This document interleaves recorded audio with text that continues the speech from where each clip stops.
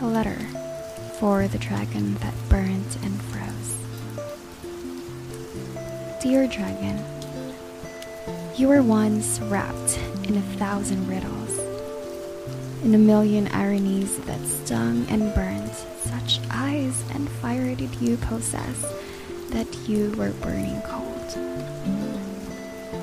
I spent days, nights, and twilights for loving a little grim fairy tale, though I knew to ash I shall become.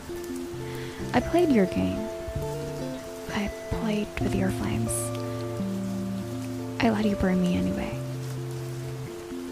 And although you had this habit of exhaling smoke, your breath always felt like fresh air to me.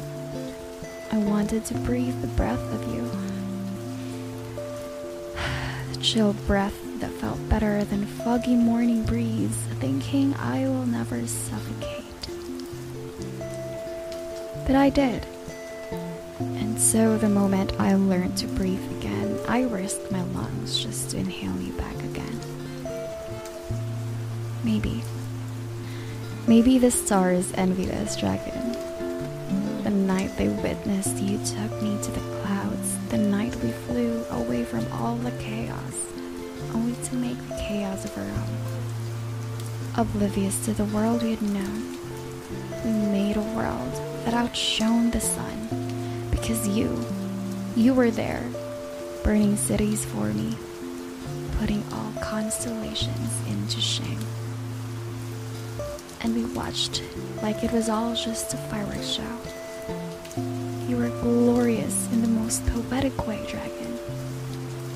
But it was a lovely mistake. I can still remember the nights when we danced with fireflies, and all that soaked to my head was the idea that you learned to dance, even when you didn't know how to make me feel the magic I never would have thought existed. And now I think about all the empires we could have built out of the shambles. We would have been perfect. But you made it all fall apart. You ruined it all before they were even built. I said, I never met a dragon who has a passion for poetry. But you had promised me you'd take me to Westminster Abbey in front of Shakespeare. Then I wrote 100 sonnets about you, 100 poems for you. But I guess one was enough for you to read.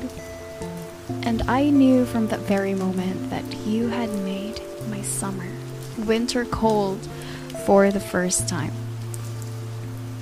But there was so much poetry in your eyes, so much poetry in your lies, that I could not even afford to hate you, dragon.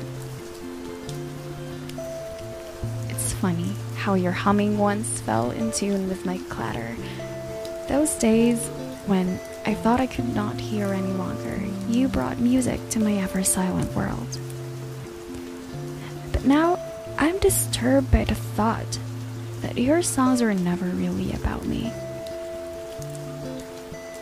Eternal beast, made up of a grace so lethal that I remained so crazy about you, dragon, that I kept rereading your first love letter every night. Stupid little rat girl. Leaves change colors according to the season, yet I still long for you in ways the year longs for its months.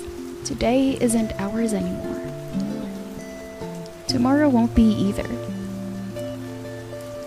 Yet I'd kept hoping to willingly suffer cold for centuries, waiting for the moment when you'll feel like setting me on fire again. But then, dragon, I realized I never should have tried to tame you. I should have just swum in an ocean of lava, then dived into you. But you You happened to me like a swift lightning, striking me directly to the inside.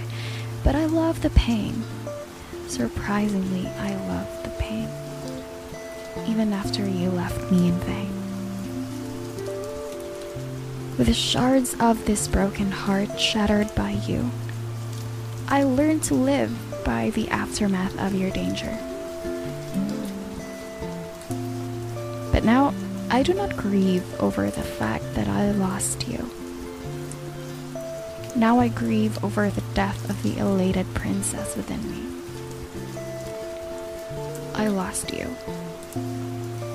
But worse, I lost me. So, I will let you fly. Be wild like the flowers we used to step on when we listened to nightingales at night. I will let you fly. I will witness the death of the fireflies we used to dance with alone. And I will be alright. I will be alright. It will all die.